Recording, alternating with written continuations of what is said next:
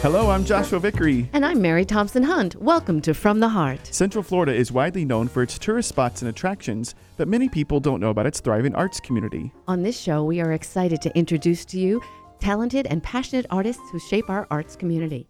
How do they create and why? And how can Central Florida benefit from an even greater arts presence? On each episode, we'll introduce you to guests who are influential leaders and artists who are truly making a difference. From the Heart. Hello, Mary. Hi, Joshua. How are you? Fantastic. How was your week? Oh, it was excellent. It was super duper busy, but it was wonderful. We launched the spring choir season on Monday and then launched our inaugural night of our dance program, our 9th program of Central Florida Community Arts. We had 43 dancers that came out to the first kind of dance experience. So that was super fun. We've been offering programs for kids in dance. So we decided we would offer one for dancers too. You know, we've always had great dancers for our big shows. Sure do. But then they go away after that show. They don't have a community to belong to. And our mission is connection and having artists be able to be a part of a community. And so we're like, that's the one piece that we're missing is a place for dancers to belong. So you didn't mention Hunchback, which was amazing. Yeah, it really was. Congratulations. Great. Yeah, super excited. We had about 4,000 people see it over 2 nights. So. It was so great to see it so crowded. It Yeah. was, and Jason's like, why don't they do it more? That's just 2 nights. I'm like, yeah, but they did get a lot of people here, but you probably could. Yeah, it's one of Beautiful those job. shows that we could have probably run for a while. It was so well done. And you know, I thought I knew a lot about musical theater, but didn't know this score. And it really is glorious. The music is incredible. It's a Stephen Schwartz and Alan Menken collaboration. So, you know, think like, you know, Beauty and the Beast and Wicked meet each other. You know, it's like, Yes. it is incredible. And when you have the way that we do Broadway shows is putting a big choir on the stage and a big symphony orchestra and a talented cast. So yeah, it was super fun. We had a great time. But I can't believe it's over already. Yeah. Well, congratulations to you and that Thank whole you. team. Just and beautiful. I also saw Romeo and Juliet with the Orlando Ballet this weekend. Oh, nice. And it was just beautiful. And the Orlando Philharmonic played the live score of Romeo and Juliet. I mean, Tchaikovsky, that score is one of the like best ballet scores. And it was gorgeous, simply gorgeous. I have to make that next time. Simply gorgeous. What about you? What's going on? Well, you know, in light of, I started thinking about my high school years in light of what's happened at the high school in Florida. And by the time this airs, it won't be a shock to anyone hearing it. But I had this memory when I was in 9th grade. It was the first time we had to change classes in different rooms. And I was sitting in this room that was choir, but I didn't sign up for choir. And while we were waiting for the teacher to come in, everyone was singing from the last season's concert because they all knew the words. They were sophomores, juniors, and seniors. I was a freshman. Right. And it was so joyful and so beautiful that I decided to stay in the class. And I ended up being president of the choir for 2 years. Really? Are you a soprano or alto? I sang tenor. I was a second soprano, but they needed a tenor, and I went, I'll do it. And Of course you did. Of course I did. And I still keep in touch with one on Facebook of one of the other tenors there. So how did you end up in the choir room? It was on my schedule. I But you think it didn't- was God. I mean, I Ah. think it was a God blink. You know, it was a mistake that wasn't a mistake. I just loved it. Was that one of your first exposure to the arts? No, I had always You were already in played drama. flute. Okay. I had always played flute, and then I was even playing guitar. I taught myself that. So, and in 4th grade, I was in choir, but I didn't sign up for. I wasn't in choir in junior high. I was in plays, but I just loved these people. They sang around me, and they sounded good, and they knew harmonies, and they were having fun. I'm like, no, I'll stay. Better than home economics. Like, you know, what are the other elective courses? And I it think I changed would my choose life choir. in a lot of ways. Yeah, that's awesome. But I thought I never told you that, so that was how I serendipitously. I was even in church choir for a while, but no, Do you remember a piece from that high school choir that was just so moving to you that you performed? Well, there was a group. We sang a cappella. What was the name? Magical Group. Magicals, yeah. I was in that. It was a little pull-out group. And I remember I used to call it magical because it was so magical when we'd sing. And we were really good. Yeah. And I think that was my favorite thing. It was a smaller group, but there was just, you really depend on each other. You depend on each other to hit the right note so that I can hit the one above yours or below you, and you feel together. And it's a neat experience singing with a choir. Well, I don't have to tell you this. Yeah. I've done a few things with a choir, but I don't think I knew. And listeners, Mary Thompson Hunt is a fabulous singer. I don't think I even knew you were a singer until like a year ago, because we were at that party with Carol. Yeah, you did, because I've always just thought of you as an actress, a great comedian, an improv performer and voiceover artist, and just more in the acting realm. And then you sang at that karaoke, scholarship party that we did to raise money, and you tore it up. And I was like, "Ooh, Mary Thompson Hunt is a singer." Well, it was great. Interesting. I give myself more permission to sing full out when I improvise more than when it's really written, because then I'm thinking about it. Yeah. When you improvise, you don't have time to think about it, which sounds intuitive, but you have to just let it come through you. And I should have known that you sang in all the improv shows, and that's just part of the gig. But I didn't. So that makes sense that you had a couple of years of choir in high school. Yeah. Fun story. So we have a great show today. I'm very excited about this. I don't know if we've ever had a bad show, Mary. Really. No. I mean, we've had such good conversation on every one of these shows, learning about artists and their work and organizations, and diving deeper into the mission and impact of these organizations. Even some of them were sad, I remember, after Pulse, but they were still meaningful. Yeah, they were meaningful, and they were impactful on not just hopefully you, our listeners, but for us sitting around the table having the conversation. It was truly impactful. I remember when we talked to Cole and to Eric Jacobson and to Terry Olson and all those wonderful people who were part of Beautiful Together, and to hear their own personal journeys and stories during that time. Yes. It was powerful. It really was. You just mentioned the listeners. For anyone listening out there, if you ever have a suggestion of someone you would like us to have on our show as a guest, please reach out to Joshua or myself, because we're here for you. So it's your art too. Absolutely. So today we're going to talk about the awesome Cornell Fine Arts Museum. And we love the Cornell. We love it because it's free, number one, right? And now we're going to talk all about that, which I think is incredible. But on the show today, and Dr. Inna Heller is like my girl. I love her. She's awesome. She's so smart and so chill and so cool and wonderful. And I've been to like house dinners with her, and she's like the coolest person ever. And then she can get up and deliver like these. She's worked at every major museum, it seems like, around the world. She's really incredible. So today we have on the show two of her awesome team members, Elizabeth Colter and Louise Bouillot.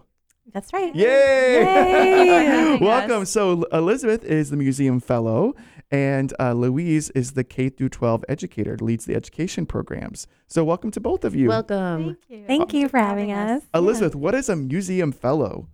Well, my position, I wear many hats, but I work mostly in the curatorial department, overseeing the docent program of volunteers. They're a wonderful team that learn the exhibitions that are coming up, learn to give tours at the museum and at the Alfondin. And so what's a docent? That's a cool word, but if we're listening, what does that mean? A docent is, in our circumstance, a volunteer who gives tours and helps with the interpretation of the works of art that are on view. So we offer highlights tours every Saturday at 1 at the museum, and the docents are typically leading these tours. They last about 45 minutes. And we also have tours at the Alfondin every Sunday at 1. Same kind of deal. So could Mary and I become a docent? Yeah, definitely. Anybody can? Sign up. And how do you become a docent? What's the training look like? So there are two sort of different trainings for the different venues, but anybody who's interested can apply. You don't have to have a background in the arts. I'm willing to work with anybody, just so that the passion is there, and so you would learn about the history of the artist, yes, and the era that they lived in, and maybe little fun facts that people might not know, and maybe even how to interpret it. Yeah, exactly. And we go over all of that in the training. Usually we meet once a month or so, maybe once or twice a month or so, and we go over everything there is to know. My husband's an artist. I'm his docent. Oh, nice. You are. I remember when I came and visited his studio at FAVO, you were like, and this work is, and you were a very good docent, Mary. I'm not inspired every piece. No, I'm teasing. He paints because of me. You're hired. So what is a fellow? What does that mean? Does that mean, is that a full-time position with the museum or? Yes, I'm working full-time with the museum. So In addition to working with the docents, I also work within the curatorial department on a number of research projects. I give my own lectures and tours, and I also... You're teaching a class? Yes, I'm teaching a class at Rollins, Lifelong Learning. Lifelong Learning? Yes. That's the class you're teaching, and does it deal with the arts? My class does. Mm-hmm. There are a couple of different offerings for seniors within the area, and my focus is actually on an exhibition that we have on view towards Impressionism. Nice. And what is some of your favorite things to lecture on? Oh, gosh. Well, last year I did a talk on our wonderful collection of watch keys because my background is in decorative arts. So there are these wonderful jewelry items that were actually used to wind pocket watches for like 300 years. That's very cool. Yeah, we have over 1,000 of them in our permanent collection. You guys have speaking of collection, you have a huge collection of art, right? We do over 5,000 objects. Wow. And where do you store all of these? I mean, because that's not how many are in the gallery. So where do they live? Oh, here and there we have. I mean, really, that's the in my trunk and the, Come outside with me. My house looks great. So we have on-site storage and then we have off-site storage. Okay. Yep. Speaking of, I literally just thought of this. Have you guys ever thought about, or is this a thing to have like a mobile art gallery? You know, like they have bookmobiles, or they have, like Art Reach Orlando has like a tour of sorts, are you saying? Well, yeah, like where you could, set up inside of a bus like a little art gallery and then drive it into neighborhoods or to schools. Do you have that? No, not currently. We've never done that. Mostly what we do are exhibitions at other museums. So right. This past fall we had you'd one have to at really Manila. insure that vehicle. Yeah, you'd have to if that vehicle got broken into. there went the Van Gogh. But talk about accessibility though. That'd be kind of cool, if you could pull it into a neighborhood somewhere and say, "Hey, the Artmobile is open, today from 10 to 12." That's probably not even feasible, but I love that idea. Who knows? I wonder if some museums done that before. I'm sure some have. Yeah. So, Louise, what do you do as the education? What's your official title? I'm the education coordinator at the Cornell Fine Arts Museum, and I work with kids and families and our K through 12 students and adults occasionally as well. So when you have like a small, passionate staff like what we have at the Cornell, everybody ends up doing a lot of different things. Sure. I do our outreach programs. I do our K through 12 tours. So public, private, homeschool groups that come to the museum, I'll give them tours. I'll do art activities with them. We have free family days that we offer to the public. When are those? Those are usually, they're once a month. The dates are on our website. Okay, and give us the website address. It's rollins.edu/CFAM. CFAM. Cool. rollins.edu/CFAM. Very cool. The letter C. Mm-hmm. Cool. Great. So what are like some of the projects and stuff that kids might do? I mean, is it any kind of art project or? What we usually do is I will come up with projects that are related to the exhibitions on view.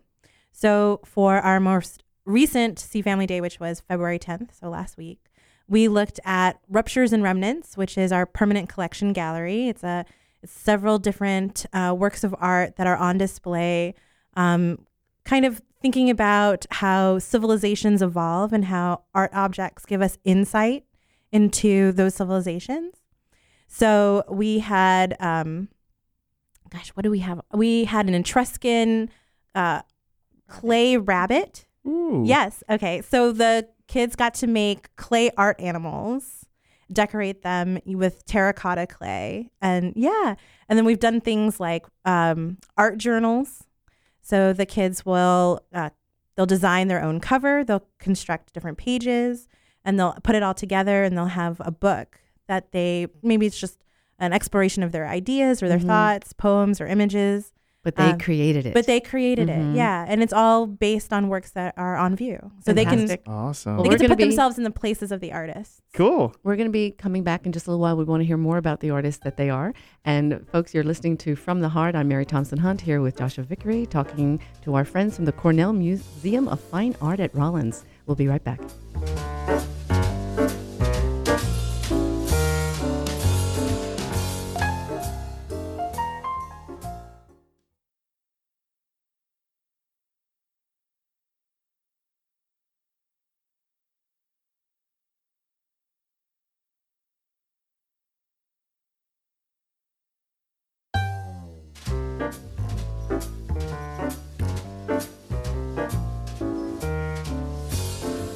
Hello and welcome back to From the Heart. I'm Mary Thompson Hunt here with Joshua Vickery. And today we have the pleasure of talking with Elizabeth Coulter and Luis Bayo, both from Cornell Museum of Fine Arts at Rollins College. It is free. And I love that what you said just a little while ago. We made it free so the curious will venture in. That's right. Yeah. Talk about that. Well, we are very passionate at the Cornell Fine Arts Museum about free admission. We became free in 2012, and we've stayed free since then. And we're the only free museum in Central Florida. And one of the reasons why I feel so strongly about that as a member, like as someone who works there, is just because I feel that we need to remove as many barriers as we can between people in the arts. Mm-hmm. And we want you to come to the museum if you've got 2 hours in your afternoon, if you've got 5 minutes between one meeting and the next meeting. This goes to the Rollins students. If you've just got if you want to cut through the museum on your way to another class, we want you to come to the museum. The art is there for the students. It's for the Central Florida public. For the public. Mm. Well, sometimes I think people think that when they go to a museum, they're not going to understand it, the work, or it's too lofty, or I don't know what I'm looking for. What do you say to someone who's maybe never been to an art museum who thinks they'd be out of place there?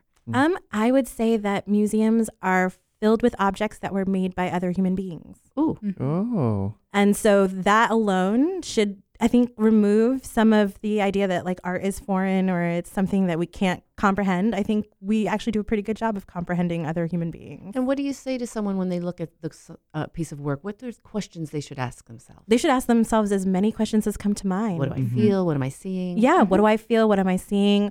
Do I love it? Do I hate it? Do I feel indifferent towards it? When do I think it was created?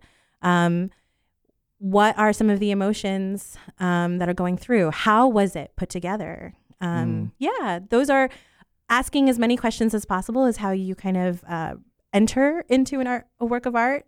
And so it's an experience the same way that watching a performance is an experience or listening to music is an experience. And some things you know immediately that you enjoy, and some things you need more exposure to in order to appreciate. And works of art are exactly the same. Some things you're going to immediately say, this touches something inside of me that I relate to this work of art immediately. And sometimes something is difficult and you come several times and you're like, I still don't know how I feel about this. And both of those experiences are valid and wonderful. Yeah. If someone walks into the museum and they want to ask a question about something, are there people like yourselves around that are available? Are they welcome to walk up to someone and say, hey, can you talk to me about this piece? Yeah. Take a tour. A tour is always possible. Our tours are free, just like our admission. We have Are they daily? We have tours on Saturday and Sunday every week. Saturday at the museum and Sunday at the Alfondin. We also do once a month a Throwback Thursday tour where we explore a work of art from the permanent collection. Third Thursday of the month at 12:30. Yep. If you've got a group of friends of 8 or more, you can reserve a free tour. Yep. So I grab take your my staff to go do that. That would grab be your so staff, fun. your book club, if you've got family coming in for a reunion and you just want something to do while you're going to the parks and doing all sorts of other things, you can add this as one of those things that you can do. What a fun way to have a gathering with friends. We have people come, right after church on Sundays, or maybe they're on campus to see something from the Bach Festival or something, and they just come in half an hour before they go to their musical performance. Do you brunches? Or brunches. Brunches are very popular near Park Avenue. Oh, sure. It's Yeah. walking distance. Do you partner with other areas of Rollins College to have performances in there? Like, do you ever have a musician or a poet or actors? Yeah, we've done things before with the theater department and the music department. We've had an open house, and we've had student choirs participate, or also individual singers come. We do so many collaborations with so many different organizations that it's hard to kind of keep up, and think of something specific, but we do. But you do, yeah. Yeah, So that yeah. kind of keeps it live and lively. We've That's played cool. live music during openings too. I've partnered in the past with the Winter Park Public Library, for example. If there's an organization in the community that wants to partner with the museum in some capacity, we're always open to that. Oh, maybe Will from FAVO, Faith Arts Village Orlando might. I don't know. Do you ever do things with local artists? With on occasion, yeah. On occasion, yeah. We have our lecture series too. Sometimes we have artists speak, and sometimes we bring in artists from the community as well. Nice. That's cool. So free admission for 2018 because of PNC Financial Services Group. We should probably give them a shout out. That's a huge deal, for museum to be free all year round is great. And then also just wanted to mention that on Tuesdays, you guys are available and open until 7. So the other days looks like it's at till 4. So if there's a time you want to go after work, Tuesday is the day. Go and check it out. Or Twilight Tuesdays. Twilight Tuesdays. Twilight Tuesdays. I like that. And Sunday brunch day. So Elizabeth, tell us, why did you choose this career path? Why did you want to work in an art museum? What moment in your life made you go, I think this is something that speaks to me? And did you study it at school? Yeah. Yeah. Well, I have always been fascinated by museums at a very young age. I grew up in New Jersey, so I was very close. I was in Mount Olive, which is the northwestern part of the state. Montclair. Oh my gosh, so close. So, being so close to New York City and not so far from Philadelphia, and even having museums in New Jersey too, I just was always drawn, always looking forward to family day trips. And when I got to college, I went to Rutgers University and pretty much right off the bat started taking art history classes, and then found myself signing up semester after semester and really made it a priority and fell in love with it. And then I went on to study my master's at George Mason University and the Smithsonian Associates in the History of Decorative Arts program. So continued into my I bet your master's, home is decorated beautifully. I think so. And what brought you to Rollins and to Cornell and to Winter Park? Well, I was just looking at the different types of opportunities, and this position just sounded right up my alley. It was, this great opportunity to dig my hands into a lot of different aspects of the museum. And I was just so excited about the collection. And I've now been at the museum for about a year and a half. Is there the quintessential museum that one day you would love to be a part of somewhere in this world? Oh, gosh. Well, I don't know, because I really love where I am right now, but... Good answer. I was thinking that too. I really put her on the spot. But with the Louvre, I've always wanted to work at the Louvre. Yeah. Well, being in love with the decorative arts, I've always loved the V&A in London. So that's a top one. Of course, the Louvre is beautiful, and I've always been a fan of the Met too. Nice. So close to home. So you of course love art, and you are passionate about it. And as a lecturer and as a curator and all these things, what are you hoping to instill in others? What is like your drive now as a career? What do you hope? How do you hope to move the needle when it comes to love and appreciation of art?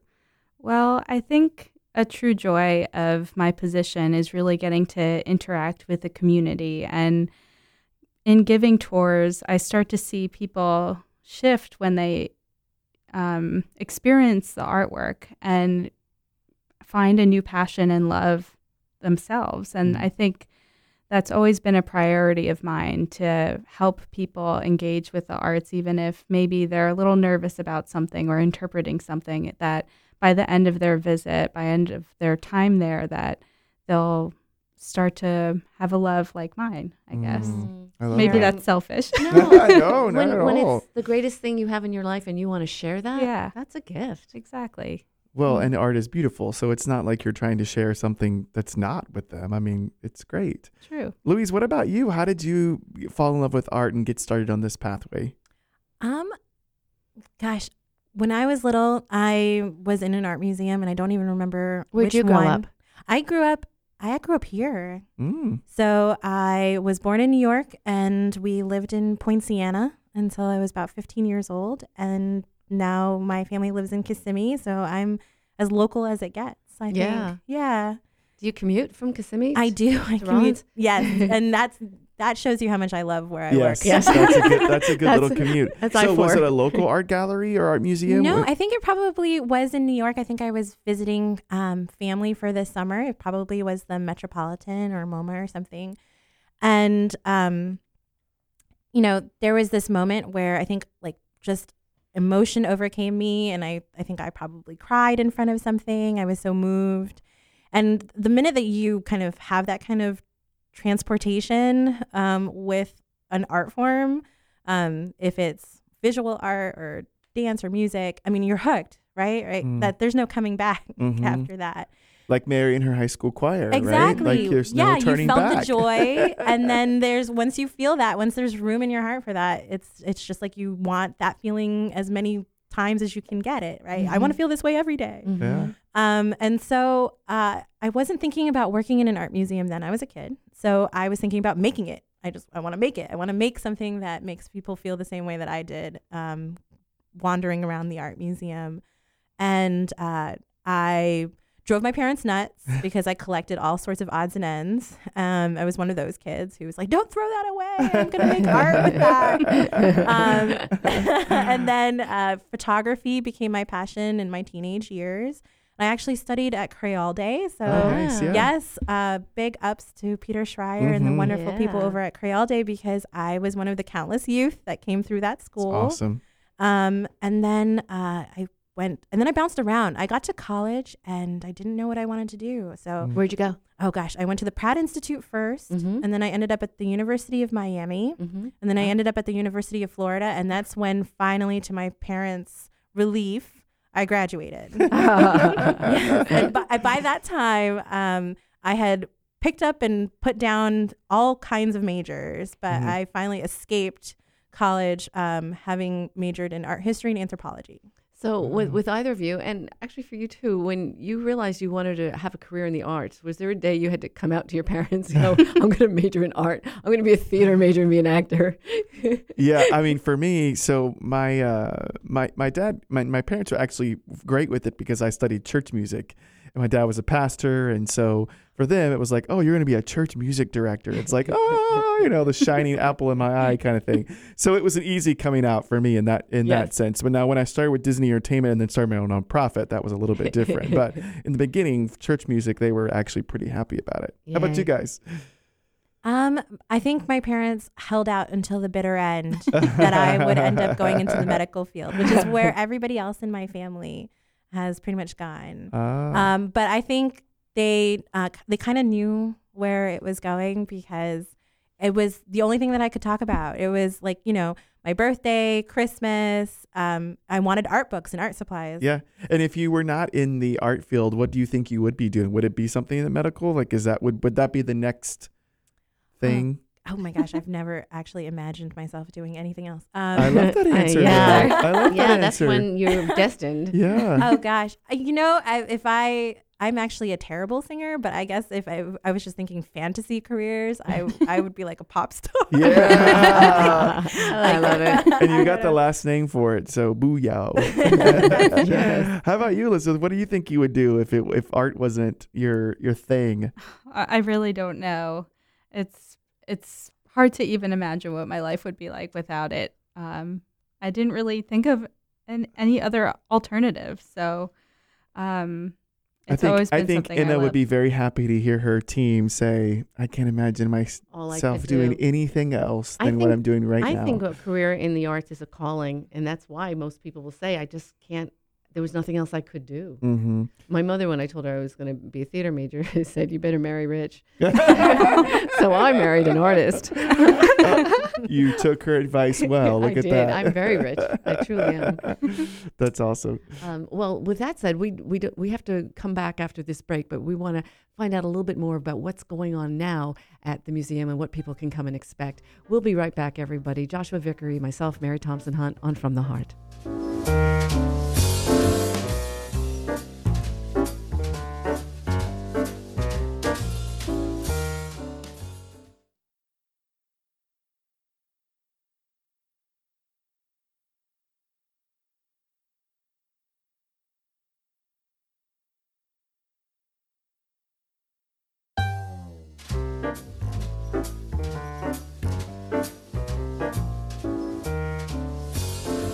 Hello Hello, everyone. You're listening to Magic 107.7 FM.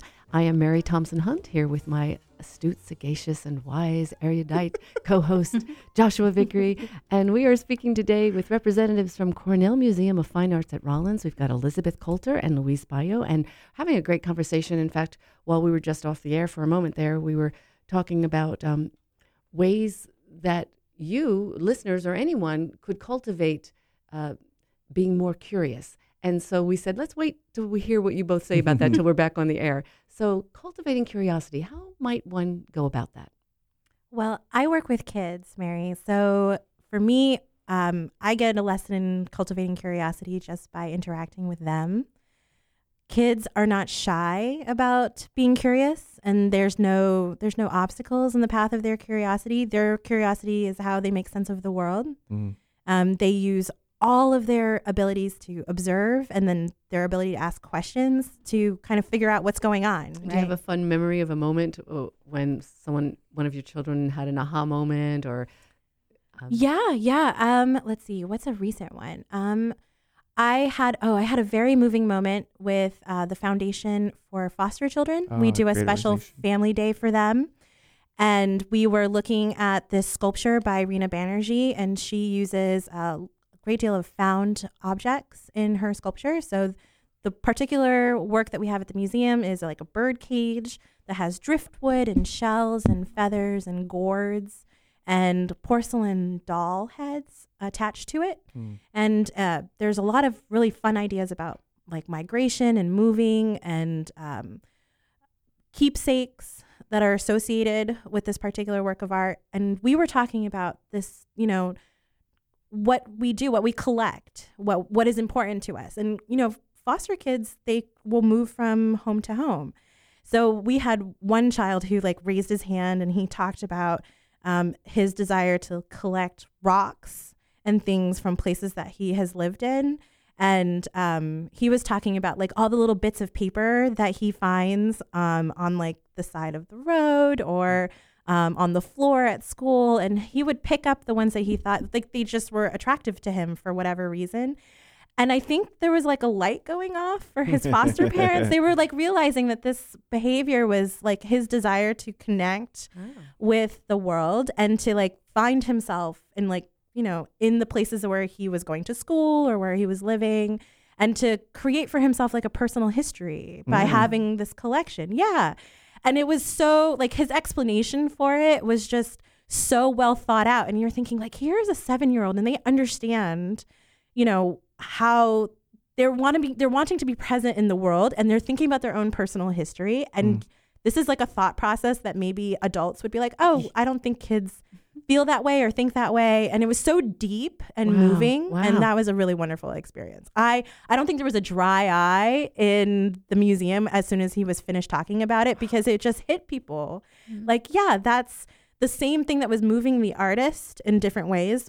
Here was a 7-year-old who was experiencing the same kind of desires and this want to create something. Wow.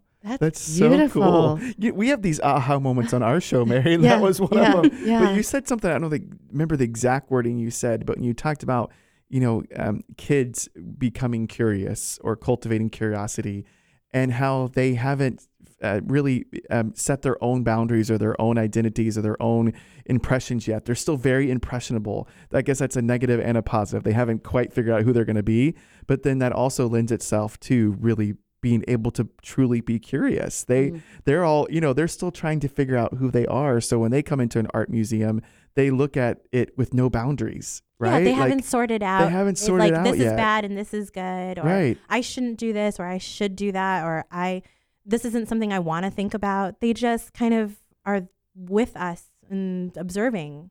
And sometimes art, adults walk in and go, I don't like abstract art. I know I don't like abstract art. So you walk in going, I don't like abstract art. And you're not even open to the fact that abstract art might move you, right? Or I don't like drab colors. I only like things that are bright. Yes. But kids, they haven't figured all that out yet. Yes. So they're still open to whatever might a blank move canvas. them. A blank canvas. Mhm. I love that. So what about adults? Is that true? Like, do people come in and tell you right up front, like, here's what I like and here's what I don't like? Show me the bright color section of your museum, right? Like, do they do that? Yeah, it happens. There are adults that come through that come directly for a specific exhibition and only want to spend time in there, and that's fine. I mean, everybody can make the museum the own experience that they want to, but I always encourage our visitors to also be open-minded and try and break those boundaries a little bit. So sometimes if I create a tour that I know they're there mostly for that one exhibition, but I'll, towards the end of the tour, start introducing some new concepts and see if they can, test their horizons and see what else that there might be something that they don't know they like. So leading with questions, trying to follow that childlike curiosity that's maybe buried deep, and not be afraid of looking stupid or acting silly around an art that may make them feel a little more uncomfortable. Any reaction is really a good reaction. Making with art. connections. Any reaction, yeah. Yeah, we make a lot of connections because our collection is so large. We can display things, more historical pieces next to more contemporary works of art. And so connections happen between those things because, there's a long line of people who are looking at the work of other artists and responding to it or thinking about the same things at different eras. Those same questions come up, like, what is the purpose of making a work of art? What are we trying to say? We have, for example, take landscapes. We have landscapes on display right now. We have landscapes from the 19th century on display. You think that everything about a landscape has been answered in the 19th century? No. There are artists today who are still tackling questions about the landscape. So showing people, I think, this is the work that was in the past. This is something that this is an idea that people are still tackling today. Mm-hmm. And then helping them to kind of create that connection can make some of the most resistant people curious about something that maybe they didn't think that they would be curious about. Yeah. Well, I'm glad you brought that up because I was going to say I need to go back to the museum because right now they have an exhibition on landscapes. Oh, wow. And I love landscape and nature. That's my favorite, not to put myself in a box, but it is my favorite. My whole house looks like a cabin with mountains and all these different paintings. It's beautiful. But what will one experience what are the types of paintings that they might experience with this exhibition that's happening right now in the museum? Yeah, so our museum, in addition to having the permanent collection on view, we offer exhibitions that rotate seasonally. So we have fall exhibition season, spring, and summer. So right now we're in the middle of our spring exhibition season. And one of our really exciting exhibitions is titled Towards Impressionism, Landscape Paintings from Corot to Monet. And this exhibition is actually coming to us from the Musée des Beaux-Arts in Reims, France. And it was organized in part from the Art Center Basel. And what you would find in this exhibition are landscape paintings of 19th century France. And You've artists. Got Monet. Yes, we have a Monet. It's very exciting. That is very exciting. We have Pissarro and Renoir. Wow. My goodness. Dropping big names. Yes. Yeah. Speaking of curiosity, listeners, you should go just to say you've been in the same place with a real Monet or a real Renoir, right? Like that's a cool. We're talking original. Yeah. So how many pieces are in this collection? There are 45 works on display currently at the museum, and the majority of them have never been exhibited in the United States. Wow. Say that again. Yeah. The majority of these works are the first time we're viewing them in the United States, and we're the only venue on the East Coast. After April 8th, it goes to the Fry in Seattle. Wow. So this between now and April 8th is when people can come for free. Yep. For free. I feel like that's still, we've talked about before, but it's still such a best kept secret that we have this beautiful museum right here in our backyard that has really incredible exhibitions completely for free. Parents, if you're listening to this, you have an opportunity to bring your children and have cool conversations about these paintings, really, and the work there. What a great thing you could do this weekend, even next Sunday because you're listening Sunday night, but bring them. Yeah, and you also have a Picturing War exhibition. So tell us a little bit about that. So these are all works from our permanent collection, and it was curated actually by our senior art history fellow, our Hicks Fellow, Margaret Milford. And this project shows images of war and the United States involvement of war from 1918 through the current day. And in addition to that, we have another special exhibition titled Rhea Burdell Devotion. And Rhea Burdell is a contemporary artist practicing in Boston, and it's their first solo exhibition in a museum. So we're really excited to be a part of their history as an artist as well. So from war to landscape to the ruptures and remnants, which is stuff from your permanent collection, right. There's just a variety of things that we can experience when we come to the Cornell. Right. There's something for everybody. And Louise, tell us about the Alfond too, because the Alfond Inn is this awesome boutique hotel right there near you, and you guys have a permanent collection in the Alfond, as well, right? Yes, the Alfond collection of contemporary art is a part of the Cornell's permanent collection, and it's over 300 works of contemporary art. And when we say contemporary, we really do mean like work that has, for the majority, been created in the last 20 years, although we do have some older pieces included in that. And that collection is just incredibly special. We have works by Latino artists, by Black artists, by female artists, LGBTQ artists. And so there's a great deal of diversity there. And it's wonderful to see the work that is being created now, the questions that artists are asking now. And the Alfond Inn is a completely different venue. You know, in addition to coming to our museum, you can now go to this boutique hotel. It's beautiful. It really is lovely. Yes. Food is great there. They have an excellent bar. I can't talk. Haven't you been, Mary, to one of the tours? You went to a happy hour tour, didn't you? I didn't go to a happy hour tour. I actually went and took a tour with a friend of mine. We just went ourselves and walked around. Went all through the hallways. Yeah, it lends itself wonderfully to self-exploration. Yeah, it was great. And if you look at the labels, there's like an audio guide that you can listen to with your phone. So you don't even need Elizabeth or I there to explore on your own. That's awesome. But if you wanted a full tour, they're Sundays at 1:00. Yep. And then also you have a happy hour tour on the first Wednesday of the month at 5:30. Exactly. By the end of that tour, everything's abstract. Yeah. Talk about curiosity. There we go. So what else are we missing? What else is happening at the museum that you want our listeners to know, Elizabeth? I think that they can volunteer. You mentioned that earlier. You can volunteer. You can reach out to me. You can reach out to my colleague, Louise. Both our information is on the website, rollins.edu/CFAM. But I also wanted to let you know that in addition to our C Family Days or programs that are geared towards children, we also offer programming that happens on Tuesday evenings, on special Tuesdays. So coming up, we actually have a lecture on February 20th with Melissa Geppert. And if you're interested in also hearing more from... What will that lecture be on?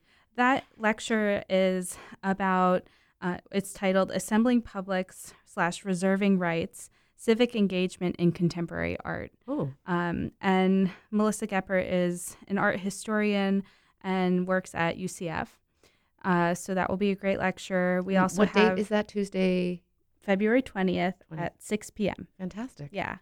And we have the artist Rhea Burdell coming too on March 20th, which will be great to hear them speak about their practice in relation to the exhibition. We're also going to be involved with the Winter Park Sidewalk Art Festival this year. So on Friday, March 16th and Saturday, March 17th, we have extended hours. So for anyone who is, wandering around Winter Park Sidewalk Art Festival, we're arranging for shuttles to take take visitors from Winter Park Sidewalk Art Festival to the museum. See the Monet and then go back to local. Exactly. I love that. Nice. And then in April, you're going to be having some of the student artists from Rollins, right? Yep, on student display. and faculty show will be No pressure. on view from April 13th through May 13th. That's awesome. So rollins.edu/CFAM. CFAM. What is CFAM? Is that like Cornell Fine Arts Museum? Oh, I was like thinking Like family. short for family. Yeah, but it kind of too. is like that. That's right. So Louise, who do you want to give a shout out? Maybe another staff member, a rock star volunteer. Who do you want to say thank you to? Oh gosh, I want to say thank you to my coworkers, Sandy, Dina, Austin, Adam, and of course, my awesome boss, Anna. And I want to say love to my student assistants, Haley and Isaac, Pilar, Maisie, Jordan, everybody who just gives their time and their love to the museum. Oh, I love that. Elizabeth, one person, give a shout out. I think we have to mention Hint, too. Yes, Hint. Oh, we love Hint. Happy birthday, Hint. Hint's birthday was Friday. Lots of people who make the Cornell Fine Arts Museum run. So go check Anna, it out. you represented really well with these two ladies today. Thank you for sending What them. a jewel. And it's free. I love that. Free. Mary, next time. I love today's Next chat. week it was wonderful. Join us back here, same time, same place, from the heart, Magic 107.7 FM.